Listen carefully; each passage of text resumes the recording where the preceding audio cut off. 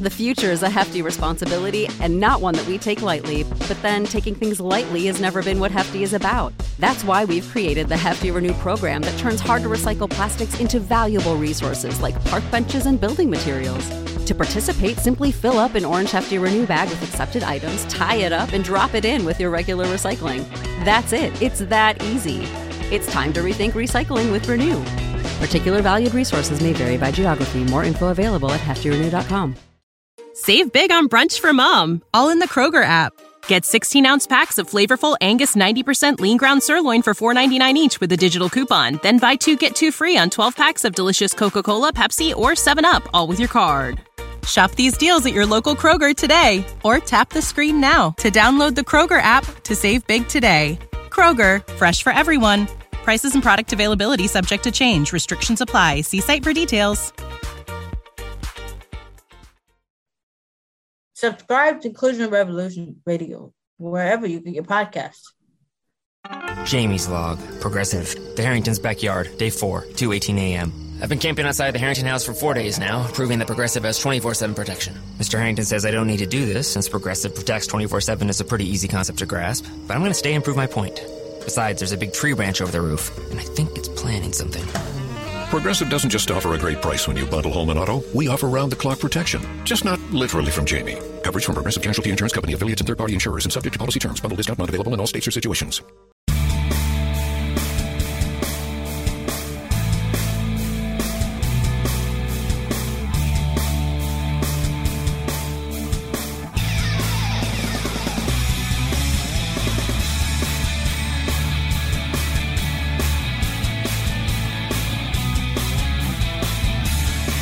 Hello, everyone, and welcome into Stacking the Box. I am Matt Verderam alongside Josh Hill, and we're recording right before the Sunday night game between Cincinnati and Kansas City. All the other games at this point, of course, have gone final, save the exciting Monday night game between the Giants and the Falcons, but you enjoy that at your own peril. So, I've been writing my Stacking the Box column all day, and I'll give away that I'm leading with the Saints, but one of the things that I am covering is how we kind of saw, I think, a little bit of a separation between the contenders and the pretenders this week. There were a lot of games that featured teams that are kind of on the bubble, or in a few cases, teams that we think might end up being really good, a la Baltimore, New Orleans. And we saw some wild finishes. We saw some crazy plays. We saw some bad play throughout the day. And Hill, I'll cede to you. What was your main takeaway from the week that was? My main takeaway was the bad decision-making by teams who, right now, we're in the part of the season where you lose a game, it's going to count, like in a way that it doesn't earlier in the year, because now we're starting to see, like you said, separation between the pretenders and the contenders. In that game in London with the Titans and the Chargers, it comes down to it. Mike Vrabel goes for 2 to try to win, well, essentially win. There's still some time on the clock, and Rivers would have got the ball back. But essentially win the game on a 2-point conversion. And twice, because there's a penalty in the end zone on the first attempt, twice they throw the ball. Don't kill the Titans for going for 2, because that was, to me, I think that was the right move. Kill them for the play calling, which is indicative of the entire season of how they've just been unable to open up that offense. Like, they run the ball all the time. You've got Derrick Henry, Dion Lewis is whatever, but you can put 2 backs out there, and if you really want to fake out a pass, put Lewis out there. And they throw the ball twice. That, to me, shows that the Titans have no business being in the playoffs. They have no business being in the conversation about the playoffs. And that is true of more than a few teams we've seen across the league today. It's not just the Titans. It's other teams that think that they're contenders, and like the Dolphins, contenders by default, who aren't necessarily up there with the cream of the crop, and that's where the separation is. Yeah, look, you talked about something that I want to get into as well here, and I'll just touch on a little since you already did. That game with Tennessee and Los Angeles across the pond, look, give the Chargers credit, they won the game. That's fine and well. The Chargers aren't the story in this game. The Titans could have won that game very easily. Would have been 4-3, would have been tied with Houston atop the AFC South, of course, beat Jackson. We'll get to those teams in a little bit. But Tennessee, just a brutal play call late in the game. Now, look, first of all, they had 3rd and goal and 4th and goal at the 1-yard line, and they threw the ball both times. 4th and goal is almost an alley-oop to a tight end that nobody's ever heard of. He ends up coming down with the pass, give him credit. Then they throw the ball for the 2-point conversion down 2019, 31 seconds to go on the clock. They don't get it, but there's a defensive holding on the play. And so they get another opportunity from the 1, and they still don't run the football. They throw it again from an empty formation. They don't complete it. Game over. They lose 2019. They fall to 3-4 going into their bye week. Now, look, again, okay, if they win that game, those two teams are both 4-3, and Tennessee has the breaker on them. Yep. Like, that is an enormous, enormous decision. And you said, Hill, I have no problem with them going for it. In fact, I think they should have. But I did a little stat search here. The Titans had 28 first and 10 or first and whatever the distance plays in that game. They either called a running play or it ended up being a running play by Mariota scrambling 21 times. What are you doing in that situation, throwing the football? You are a run team, even to the point of nausea at times. They never throw a football. And you are playing a team that's not great against the run, but is excellent against the pass, and you throw the ball. The other thing I want to get to real quickly, because we'll touch on this down the road here in this podcast, but you look at Mitchell Trubisky's stat line today, 26 of 50, 333 yards, 2 touchdowns, 2 picks. Yeah. 333 yards, a couple touchdowns. He was atrocious in that game. He started out 4-15 for 41 yards. His stats were padded by a Hail Mary that ended up at the 1-yard line. Okay, that was one for over 50 yards. And for a play at the end of the first half that went for about 30 yards, it was instead of a Hail Mary from the 40, the Bears just checked down and threw a little swing pass to Tariq Cohen. Look, how do you make a radio ad for an 8K TV that conveys the feeling of 33 million pixels with over a billion shades of color hitting your eyeballs? This is the best we can do. Samsung Neo QLED 8K, unreasonably good. Trubisky was terrible. Both picks that he threw were bad, one especially that was underthrown. If it was thrown well, it would have been a touchdown. He missed multiple open receivers. The Bears, if Trubisky plays well, probably win the game.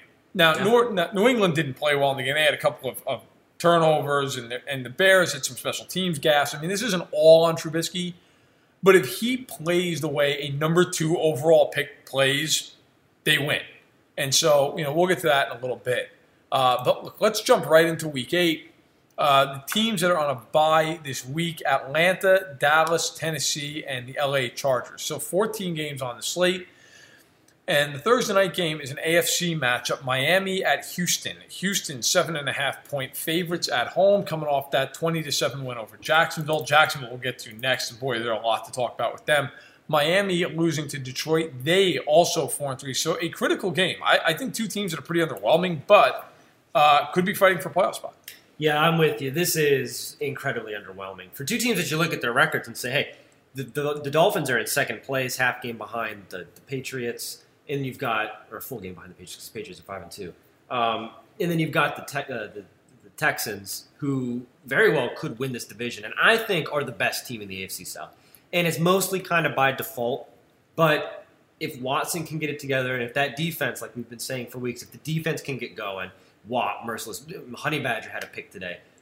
That, to me, is going to be the difference maker. Last year we saw the Jaguars win the division with a defense that was very, very good. I don't think the Texans are going to be that world-class, but the formula is there to work. As far as the Dolphins are concerned, Brocktober struck twice.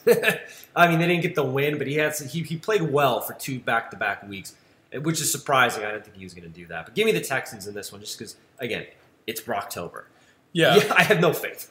No, I don't either. It's in Houston. I think Miami covers because 7.5 is an absurd line for Houston, who I give credit. They covered. I thought they'd cover this week. I didn't think they'd win. I thought it'd be close. They did obviously win. Deshaun Watson was 12 of 24 for 139 yards, and he had to get bussed to the game because he has a bruised lung and rib injuries, and they were worried that if they put him in the air, it could get really worse, or much worse, I should say. That's not a great sign. And it's really not a great sign. He's got to now play 3 days later. Yeah. 3.5 days later on this turnaround. So, look, I think Houston wins because I just have no faith in Miami. I don't think Miami's good. But I think the Texans, man, if they go 8-8, they might win the division. And if you look at their schedule here, okay, they got this, obviously, the quick turnaround against Miami. Then they're at Denver and at Washington. And then they come home for this 3-game stand. Titans, Browns, Colts. Oh, yeah. Like, realistically, if Houston plays like borderline competent football, even if they lose one of those games in Denver and Washington, like they're probably looking at, I don't know, what would it be here? If they split Denver and Washington, they beat Miami, that would put them at what, 5-3, 9-4. Yeah. If they swept that homestand and they finished the year at the Jets, at the Eagles, home to Jacksonville, they might win 10 games, even with all the issues that they've had. But give me Houston to win, not to cover in that game. So the London game, this third London game, is the last London game of the year, and it is Jacksonville technically playing host to Philadelphia. Now, Philadelphia is a 3-point favorite in the game because, of course, it really is a neutral field.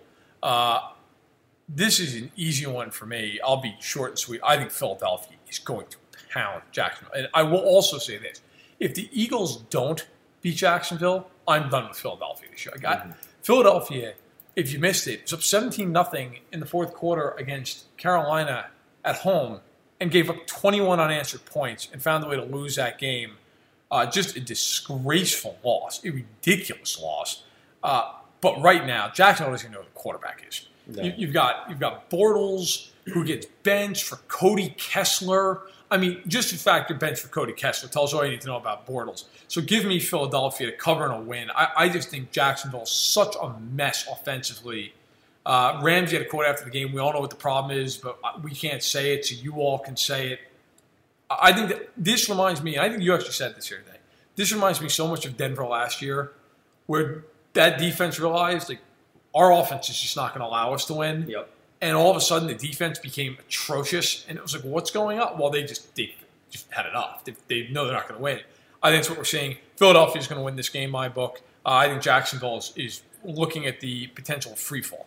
Yeah, Philadelphia is going to win this game, and they need to win this game. If Washington wins, we now have a legitimate title fight at the top of the NFC East with Philadelphia and Washington, who, you said it too, they could sneakily become the team that wins that division. Good. Alex Smith, Jay Gruden, there's a lot working for it. But I just would like to address the Blake Bortles issue, which it seems like we have to do every year now. I'm taking out the crayons. I'm going to draw this for everybody who somehow thinks that he's still a good quarterback. Blake Bortles played 2.5 quarters. He got benched about 10 minutes left to go in the third quarter. In that time, in a quarter, over 30 minutes of football, 6 for 12, 61 yards, no touchdowns, no picks, 2 fumbles. Cody Kessler, in less than half the time that Blake Bortles played, 21 for 30, 156, a touchdown and a pick. I don't understand this concept, this idea that Blake Bortles is a competent quarterback. And we were talking about it all day today. The Jaguars are anchored to this guy until 2020. You can't get rid of him. This is going to be a problem. And yeah, the defense knows. I mean, there's the reports out in the locker room after the game that you got guys fighting each other in there. They need to be held back. We all know why. We know why there's frustrations in that locker room. Blake Bortles is the anchor. I really wish they would have lost that wild card game to the Bills. I know you joked that they lost it everywhere except the scoreboard, but if they lose that game, Bortles does not get the extension. And also, it starts way before that, way before the wild card game, that Blake Bortles isn't any good. I mean, his stats have been padded by the team losing, by him all this garbage time. Everybody who points to the stats, you hinted on it with the Mitchell Trubisky thing kind of at the top of the show. Don't look at the stat line because Blake Bortles is not winning a Super Bowl. Can you sit there in Duval, and I know Jaguars fans are with me on this one, close your eyes and picture Blake Bortles lifting the Vince Lombardi trophy? You can't do it because it's never going to happen. No, you got as far as close your eyes and picture Blake Bortles, and then everybody drowned themselves in that pool, okay? Look, the 2019 contract situation is this. He has a $21 million cap hit. If they cut him, they eat $16.5 million. That's a bargain. It's a bargain. And they're not going to do it. The only way they get out of this is if they cut him with a post-June 1 designation. Mm-hmm. They'd eat $8.25 million in each of the next 2 years. Maybe that's worth it to them. I don't know.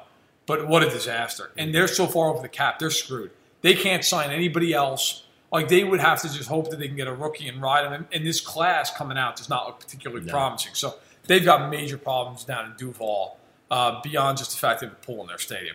Okay, let's go to the Sunday games. The Jets at the Bears. Bears favored by 6. I already talked about the Bears a little bit. Look, I think this defense is really good. Everybody's going to say that they gave up 38 points to New England. Well, first of all, it's New England. Second of all, 2 of those scores are special team scores. Mm-hmm. And they weren't helped out by the fact that Trubisky just can't stop turning the ball over. Look, I don't want to hear from Bears truthers about, well, he threw 9 touchdowns in the 2 prior weeks. With all due respect, it was against the Bucs at home, who have been bad defensively all year long, especially against the pass, and especially with Mike Smith as the coordinator before they fired him. Okay, and the Dolphins game, that's great. He threw 3 touchdowns. He also threw a ridiculous pick that cost them the game. So he has not played particularly well. He's been very up and down. I think the Bears win this game at home. I think they take care of business. The spread, I think, is about right. I'll take the Jets to cover, but I think the Bears win. They get to 4-2. If the Bears the next 3 weeks, they get the Jets, they go to Buffalo, then they come back and play Detroit. This 3-game stretch is going to make it or break it for them. I think they win. Give me that duo of Cohen and Howard. I think Nagy has to realize the only way this team's going to win is relying on his defense, pounding the ball, and then going play action with Trubisky. Yeah, give me the Bears in this one, too. This seems like the type of game for them to bounce back. But I'm with you 100% on the Trubisky truthers. Take away his adjusted yardage, if you take away that Hail Mary pass that he had, which is roughly, 50-something yards, he's under 300 yards passing. Which right there is 50 attempts. Yeah, which right there is it knocks out a huge pillar of everybody defending him, saying, "Oh, you threw for over 300 yards." A pair of picks, which were backbreakers, and they got gifted on a couple of turnovers. Like we were watching the game in the office. The Bears jump out to a 17-7 lead because of 2 really big mistakes by the Patriots, who, because they're a good football team, adjusted and came back and won. The Bears, look, saying that Mitchell Trubisky is bad right now, which he is because it's factual and the stats back that up, is not a bad thing because it's not an indictment of his entire career. He is going to be a good to fine quarterback. But he is not good right now, and this idea that he had 1 good game against one of the league's worst passing defenses does not mean that he's Johnny Unitas, okay? This is all about the future for the Bears, which is kind of why I was really nervous when they traded for Khalil Mack. And everybody and their mother had a think piece about how they're this year's Rams even more so than they were already this year's Rams when they hired Matt Nagy. Introducing Under Armour's Infinity High Sports Bra. Its ergonomic design is molded to support the natural movement of your body. With cord-out padding, the better breathability eliminates extra bulk without sacrificing support. And quick-dry padding is Under Armour's fastest-drying padding yet. When you're lifting heavy, running fast, and pushing yourself further than ever before, you need a bra that will help you go that extra mile and make you feel your best. Shop the Infinity High Sports Bra now at UA.com. Reality is setting in. They are a middle-of-the-road, potential wild card team. I'm not going to take it all away from them. But there's a lot of flaws on this team, okay? Before the game, I said the yards after catch, it killed them in Miami. And Mark Carman on the show that we do on Sunday said it was the humidity. And a lot of people are saying, it was the humidity. It was just them going to Miami. Was it humid at Soldier Field on the lake today? Because the yards after catch killed them again. This defense needs to adjust. Look to the future, Bears fans. It's bright. Don't get upset that the struggles are right now. This is what happens to teams that need to figure things out when they have a young quarterback and a defense that is still coming together. I'm going to say that Trubisky may not be good, but sure, look to the future because you have 3 winnable games coming up. Well, you're right about Mariota, so you nailed that. I just think Trubisky has a really good offensive coach, and they got a lot of weapons. The thing that scared me in that game weren't the picks. It wasn't his numbers on the whole. Weren't his numbers. What worried me was, if you watch that game, he just looks so indecisive, and he's just standing there. Yep. Mitch, you got to throw the ball, man. Like, if the ball just has to come out, and you're not playing the 85 Bears across the field there. I mean, that team has no defense, and New England still was able to really shut them down for much of the game. Moving on, I'll see the floor to you, as I always do with these games. The Buccaneers at the Bengals. Bengals favored by 6. Of course, we don't know what's going to go on with Kansas City and Cincinnati here in a little bit. But for now, Bengals favored by a touchdown. You, being Mr. Buccaneer fan, sitting here in your Mike Evans jersey, thoughts on the game? I'm gonna take the Bucs because I never go against company lines here. But I can see why people are going to go with the Bengals here, especially because I think they're going to have unspeakable things done to them by the Chiefs on national television. And if they're a team that's supposed to be contending for an AFC North title, you beat teams like the Buccaneers at home. Okay. The first half for Jameis Winston, it was great. The defense played well. Everybody was hyped up, but I had to keep reminding myself, it's just the Browns. It's just the Browns. And then lo and behold, just the Browns came back and forced overtime, and we almost had just a tie again. You know, Catanzaro hits a field goal from the moon after he misses a game winner. 59 yards. Barely gets the win here against Cleveland. So I'm out on the Bucs as far as being a contender on the road against a team that I think is going to be in the playoffs for the AFC. But look, if you're the Bengals, regardless of what happens against the Chiefs. You just have to beat teams like the Bucs, who you're better than. Yeah, look, I'll be short and sweet. You nailed all the talking points. Look, my biggest thing is I think the Buccaneers have a lot of talent, but Winston just scares the daylights out of me. That game against Cleveland, he just can't stop doing ridiculous picks, fumbling the ball. And I'm not going to say it's all on him. Look, I get it. The fumbles are a result too of pressure, and I understand that. But the pick he threw was just ridiculous. You just can't throw it. How did you throw one pick, two picks? He had a pair of picks. A pair of picks. Okay, I don't even remember the second one. I remember the first one. The second one happened in overtime. Oh, sure. So you're right. So both of those picks are just. Now I do remember seeing that. They're just terrible to see. I don't know what he's doing, what he's looking at. So look, I think the Bucs cover, but the Bengals win. Moving on to an NFC clash of Titans. Seattle at Detroit. Detroit favored by 2.5. I'll take the lead here. Look, Detroit got a nice win in Miami. I wanted to see how that game would play out. Detroit was coming off the bye. And to me, it was kind of one of those games. Are you good, Detroit? Or are you just old school Detroit? Well, it was good Detroit. It was 32-21 Detroit beating the Dolphins. Stafford only threw the ball 22 times, 18 of 22, 217, 2 touchdowns. More importantly, the Lions ran the ball 35 times for 248 yards in the game. Kerryon Johnson went for $158 on 8 yards a carry. Look, if the Lions can run the ball like that, they're going to be successful. I'll take the Lions in this game. I think they're going to win. The Lions have talent. The Lions are weird. You never know what you're getting, as evidenced by the fact they lost to the Jets and the Niners and the turnaround and waxed New England.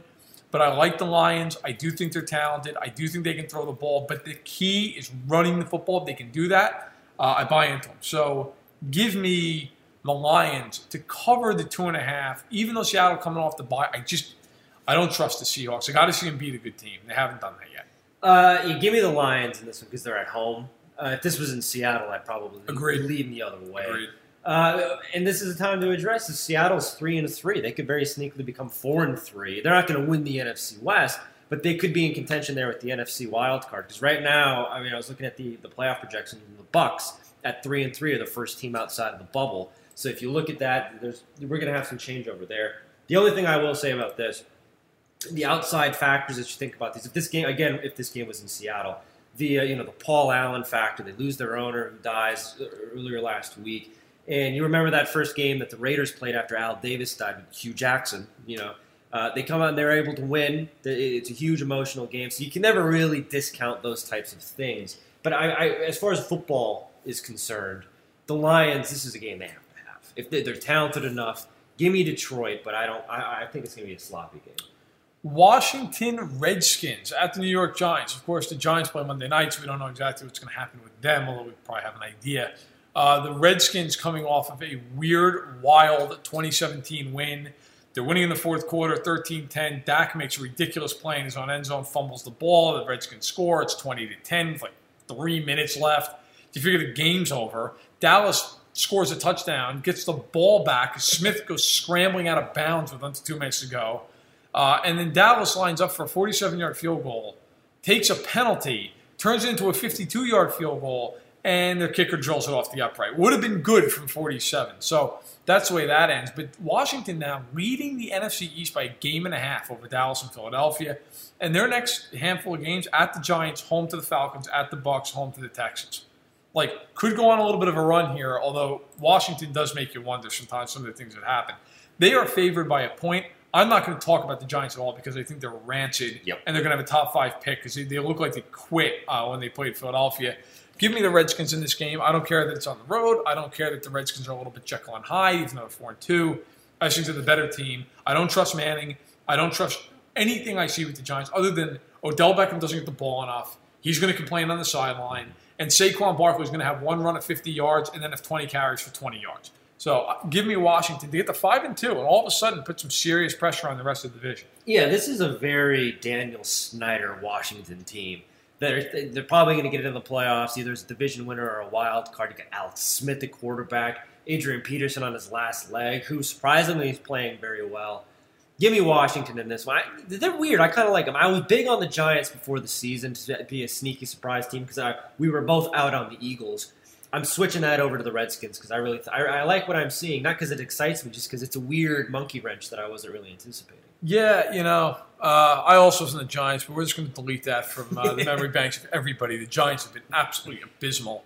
Another 1 o'clock kick on the East Coast. Denver at Kansas City. Kansas City, of course, again, got to play tonight. But right now, opening line, a 9-point favorite over Denver. Biggest line of the week. Denver coming off that shellacking of Arizona. There's rumors floating around about them possibly making trades. There's a report that they're going to try to move Chris Harris, which would be a significant loss for them, but obviously trying to get picks, trying to get younger.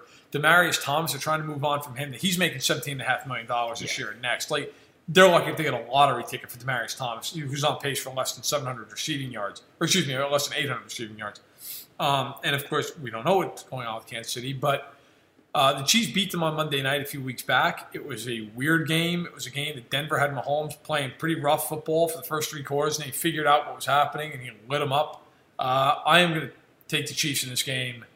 I think Denver might cover the spread, maybe like a backdoor cover, a touchdown late, something like that, because the Chiefs' defense is just rancid. I think Denver probably scores a time or two late, but I think Kansas City wins the game and keeps in control. Look, the Chiefs are really good offensively, maybe even great. If they beat Cincinnati, their next 3 games, Denver, Cleveland, Arizona. They're probably looking at 9-1 if they beat the Bengals. Yeah. And they're going to have to keep winning. The Chargers, 5-2, right there. New England holds a tiebreaker on them for home field. They're 5-2. So the Chiefs, huge game against the Bengals, but if they can win that game, really regardless of the game, I feel like they'll beat Denver at home.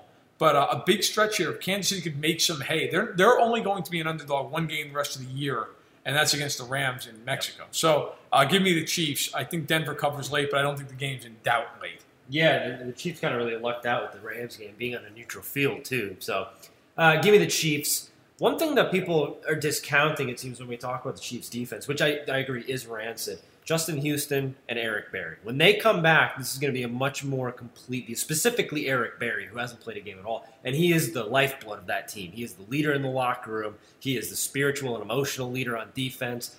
His absence is something that's going to be a big, big addition whenever he comes back, or erasing his absence, I should say.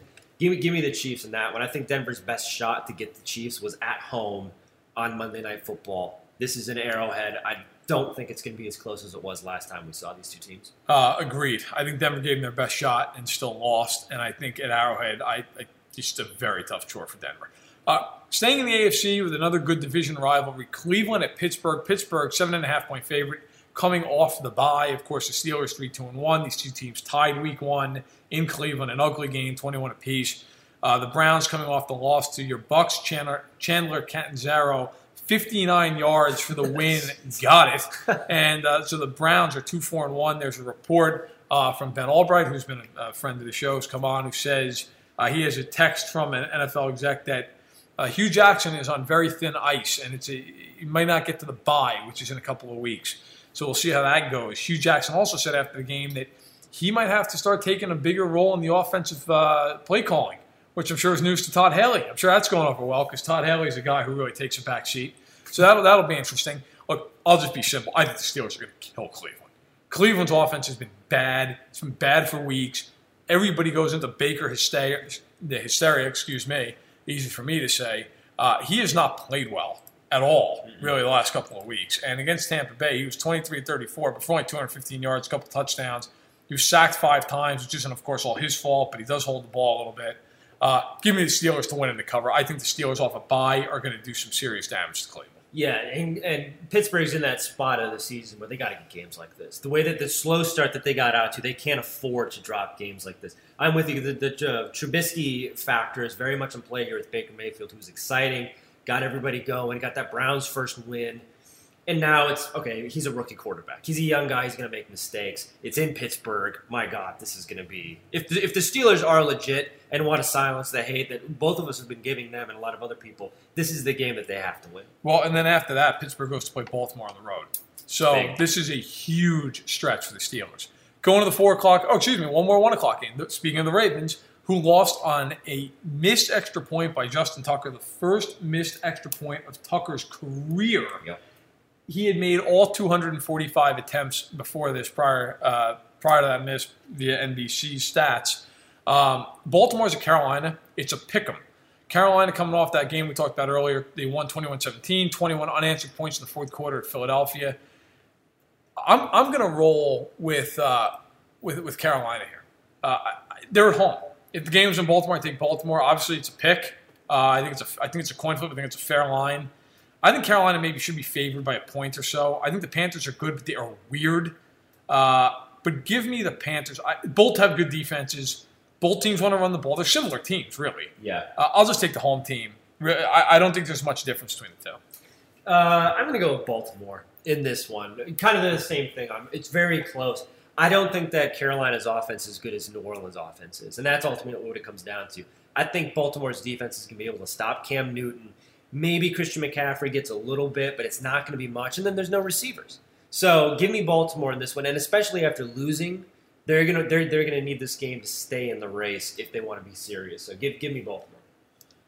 Moving to the 4 o'clock games, and boy, are we going to move fast through this one. The Colts at the Raiders. Colts, of course, coming off of a blowout win over Buffalo. Buffalo is just an atrocity. That's about the nicest way I can put it. My God, are the Bills bad. The Colts won 37-5 at home. It was no contest. Marlon Mack had a huge game. And LaShawn McCoy went out after 2 carries with a head injury, concussion. We'll see how that plays out, see if he can even go for Buffalo. Actually, Buffalo plays Monday nights. We'll get to them, but we'll see if he can go in that game. But as far as Indianapolis is concerned, good win, but only puts them at 2-5. The Raiders coming off a bye. They lost, of course, 27-3 last week in London against the Seahawks. The Colts are favored on the road by 1.5. Favored. And you know what? I don't know that it's insane that they're favored. But I'm just going to make this short and sweet because I want to just plow through this. I think the Raiders will win because they just kind of like have to at some point. They're off a bye at home. Colts going cross country. Give me the Raiders, but also give me the towel to bite down on because I don't know how I feel about that. Give me the Colts. Just because this game is ugly, it's gross, and somebody has to win. I guess, although this year, you don't know that. No, somebody's got to win. Give me a tie. I'm going rogue. Give me a tie. I'm not picking a winner. Oh, God. Well, here, speaking of a game that is going to just be offensive to all the senses, the 49ers 1-6 at the Cardinals, also 1-6. It's a pick'em. Of course, it's a rematch. Progressive presents today's to-do list for your cat. Take a nap, meow till I get food, walk away from food, move to couch, see human, give cold shoulder. Take a nap, meow till I get Your food. pet has a very busy schedule, so it's up to you to make sure they're protected. That's why Progressive Car Insurance covers your pets for up to $1,000 if they're ever in a car accident with you. Move to couch, aggressively clean myself. Take a nap, meow till I get food. Get coverage for your pets with anti-auto policy from Progressive. Progressive Casualty Insurance Company and Affiliates. Coverage for cats and dogs included with the purchase of collision coverage and subject to policy terms. The Cardinals won the first matchup with the two teams. Somehow. I'm just going to be insanely brief. Cardinals, I think they sweep the season series because you couldn't look any worse than you looked Thursday night. Byron Leftwich, now the new offensive coordinator. I think they come out like quasi-fired up for this game because, it's a new start. Mm-hmm. And then the rest of the season's just absolutely out the window.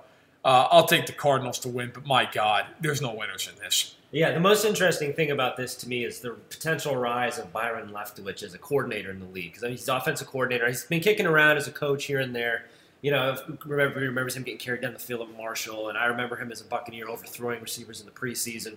Seeing him as a coordinator, and maybe he can come up with some kind of reputation here with Josh Rosen, who I'm also excited about. Give me Arizona in this one, and San Francisco's continuing for that top pick in the draft.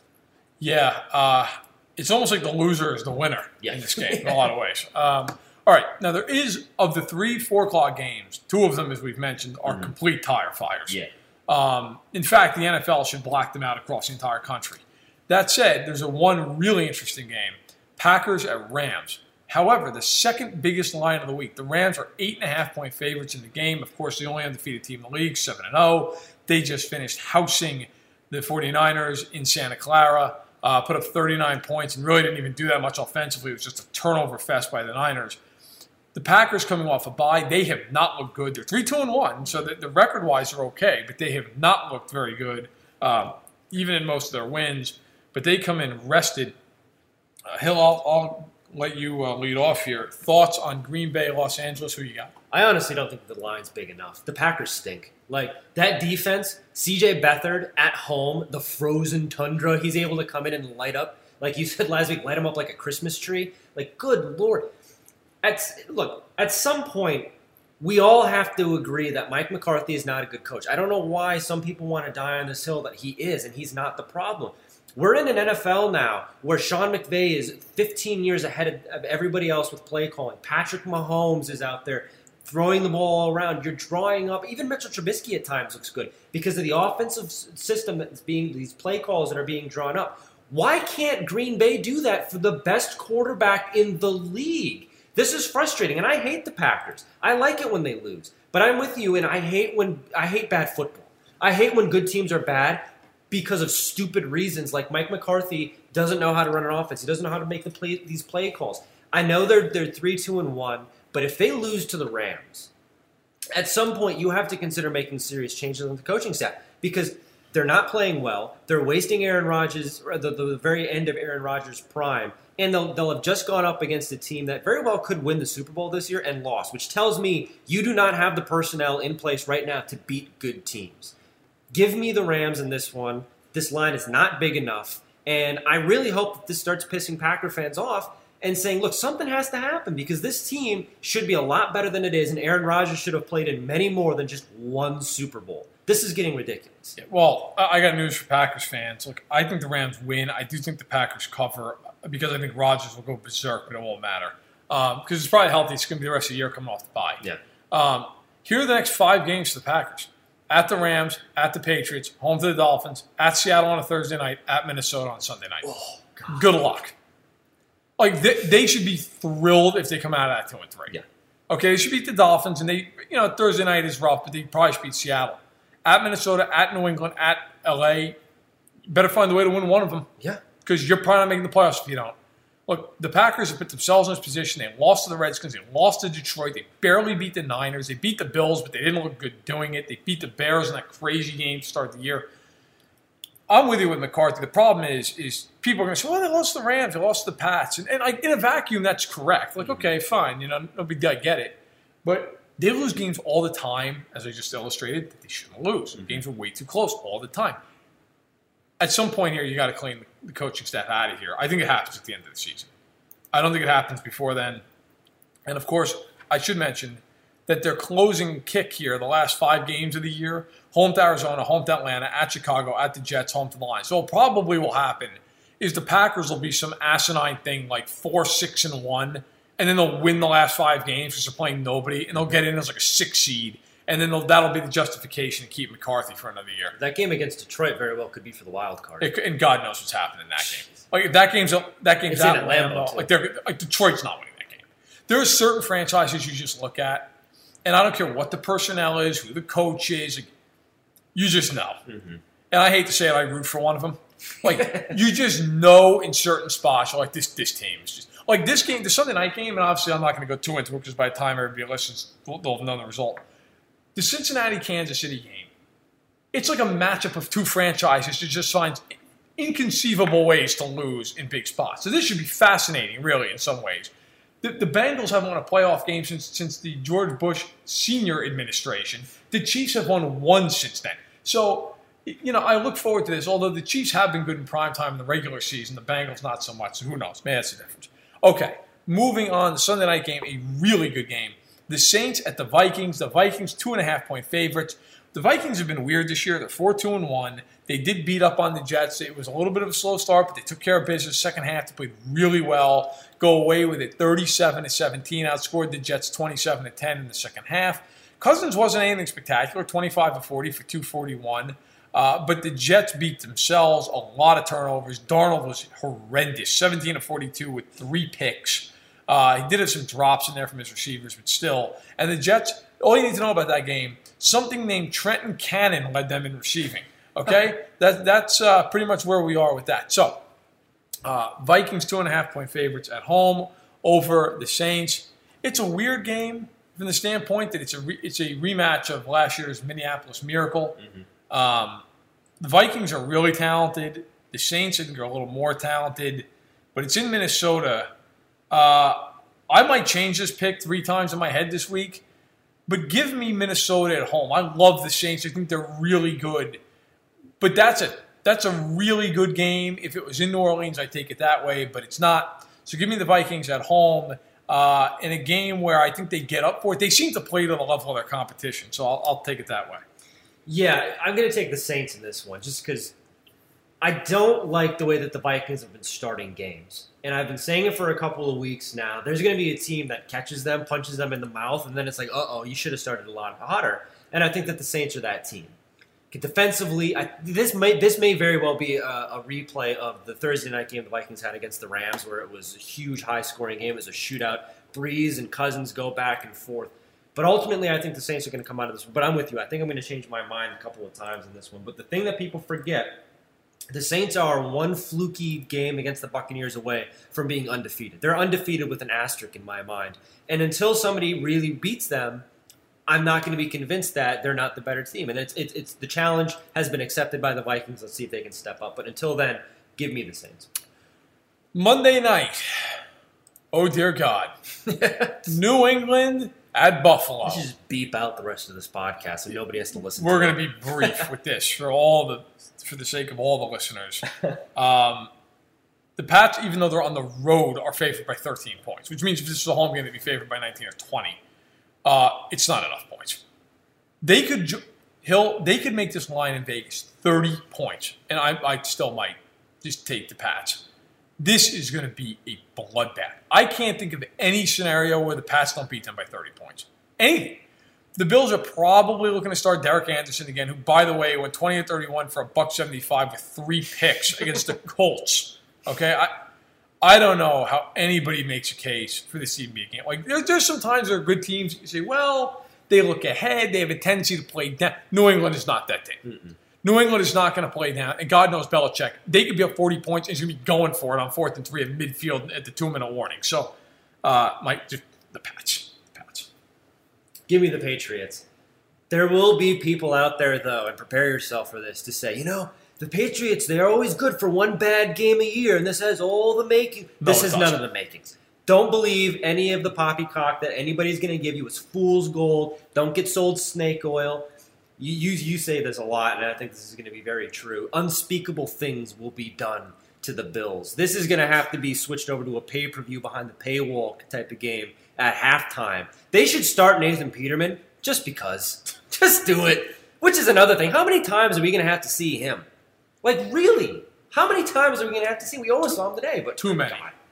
Patriots. Listen, we got to move on. So before we go, obviously we'll touch on one final thing, but want to quickly give a shout out to our sponsor, Fanatics. Of course, if you don't know about Fanatics, you need to. They do a great job at everything that a fan could ever want. Any kind of merchandise, memorabilia, any kind of swag. You want to wear a hat to a game, you want to wear a jersey, a coat, a sweatshirt, you name it. It's there. Go to fanside.fanatics.com and type in the code FANSIDE. They'll give you 20% off shipping, and that's off of any item. So they'll hook you up just as they hook all of us up for all of our stuff. We still have 1 million hats at the Fanside office that we just rotate through wearing. It's great stuff, and they really they'll take care of you.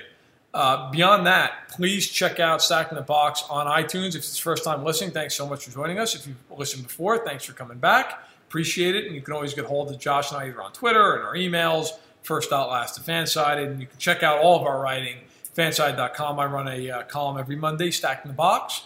The written word, 2,000 plus words this week. And I touch on every team in the NFL. And then, of course, on Tuesdays, we have our Stacking the Box show. It's going to be a good time. We have Ashley Young and Mark Harmon who join us. We talk about the week that was. We look ahead. And this week's going to be really special. We're going to have Jeff Perlman on, who we wanted to get on the podcast about 2 weeks ago. And unfortunately, we had some technical issues. We couldn't wait to get in the mixer. But we're all set up now. He's going to join us via Skype. That's going to be a lot of fun. Talk about his new book, Football for a Buck, The Rise and Even Crazier Fall of the USFL. And if you don't know that story, believe me, you need to. It's incredible. So, all that being said, I should mention also, please subscribe to the podcast on iTunes. If you haven't, leave a comment, leave a rating. Okay, so all that out of the way. Hill, final thought on Week 7 in the NFL as we unbelievably move toward the midway point of the year. Last year was defined by injuries. This year's the year of the kicker, the anti-kicker. I mean, we're living in a world where it's gotten so bad that it's finally swung back around to Justin Tucker, the most reliable kicker in recent NFL history, missing an extra point for the first time in his career, which I think is peak awful kickerness that we can get to. So and as a Bucs fan, I both lived and died 2 different lives with Catanzaro today. So that's something I'm looking forward to, because you watch that. It's funny now when the Bucs are doing this against the Browns. Justin Tucker missed an extra point, and the Cowboys doink one.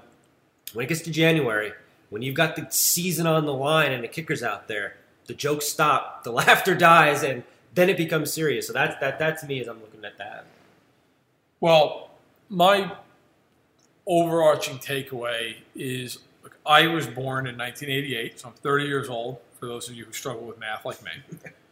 And I am, like a lot of people, a sucker for nostalgia.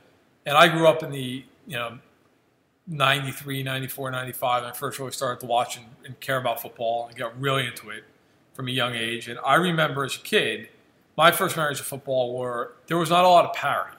The Cowboys were great. The Niners were great. The Packers were really good. And then the AFC, it was the Bills, and everybody kind of chasing them, although the AFC was the far weaker conference. The reason I bring all that up is, we've seen so much parity over the years in the NFL outside of New England, where New England just continues to defy logic. I think this is a year that kind of harkens back to the 90s a little bit. Yes, there's a lot of parity throughout the league, but there's not a lot of parity at the top. The Rams and the Saints are clearly, by far, the best 2 teams in the NFC. Minnesota could join them. I could see Minnesota getting in that conversation. I can't see anybody else doing it. No offense to the Eagles, they're not good enough. I don't see any reason why the Eagles are going to join those teams. And at this point, they got 4 losses already. They're going to have to go on the road in the playoffs, face all those teams. Good luck. I thought the Falcons had a shot to be one of those teams, but they've been ravaged by injuries. They're not doing it. I don't think Carolina's consistent enough, and I don't think Green Bay is the right coach or the right defense. So I look at the NFC, and I see New Orleans, and I see the Rams. And in the AFC, I see New England, and I see Kansas City, maybe Los Angeles, maybe Pittsburgh. But to me, there's like 20 to 24 afterthought type of teams in the NFL, 3 to 4 that are on the cusp, and then there are like 6 or so teams that are just full-on heavyweights. And I hope those teams stay healthy. I look forward to watching it come down the stretch, because I think we're going to have some really interesting football. And a lot of those teams play each other as the year goes on, which makes these more exciting. The Saints play the Rams. Mm-hmm. The Chiefs play the Rams in Mexico City on a Monday night. Kansas City plays the Chargers on a Week 15 game. We'll be at Arrowhead Stadium for. The Kansas City plays Baltimore later in the year. Baltimore still plays Pittsburgh, and Pittsburgh hosts the Chargers. It's going to be a lot of fun. I'm all for parity, but, man, I love it when there's just some really, really good, solid football to watch down the stretch. So, that being said, thank you so much for joining us. For Josh Hill, I am Matt Verderam, and enjoy your week. We'll see you. How do you make a radio ad for an 8K TV that conveys the feeling of 33 million pixels with over a billion shades of color hitting your eyeballs? This is the best we can do. Samsung Neo QLED 8K, unreasonably good. For NFL Week 8 next Sunday. You're the one everyone looks to for answers. Come rain or shine, the job must get done. And you're the one who makes it happen. We get you, Jackie in Fresno, putting your employee safety first. And Manny in Chattanooga, whose local Grainger team knows him by name. We're here for you and all the ones who get it done, with 24/7 customer support and access to product specialists to help you find what you need. Call, click Grainger.com, or just stop by. Grainger, for the ones who get it done. Save big on brunch for mom, all in the Kroger app. Get 16-ounce packs of flavorful Angus 90% lean ground sirloin for $4.99 each with a digital coupon. Then buy 2, get 2 free on 12 packs of delicious Coca-Cola, Pepsi, or 7-Up, all with your card. Shop these deals at your local Kroger today, or tap the screen now to download the Kroger app to save big today. Kroger, fresh for everyone. Prices and product availability subject to change. Restrictions apply. See site for details.